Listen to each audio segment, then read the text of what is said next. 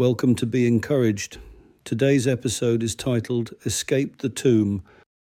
So the other disciple who had first come to the tomb then also entered, and he saw and believed. John 20:8. This was the defining moment for the Apostle John. John chose to trust Jesus had risen from the dead. Another report says that Mary Magdalene and the other Mary came to look at the grave after the Sabbath. Right then, an earthquake occurred because an angel of the Lord descended from heaven and came and rolled away the stone and sat upon it.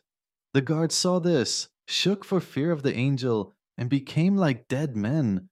The angel said to the women, "Do not be afraid.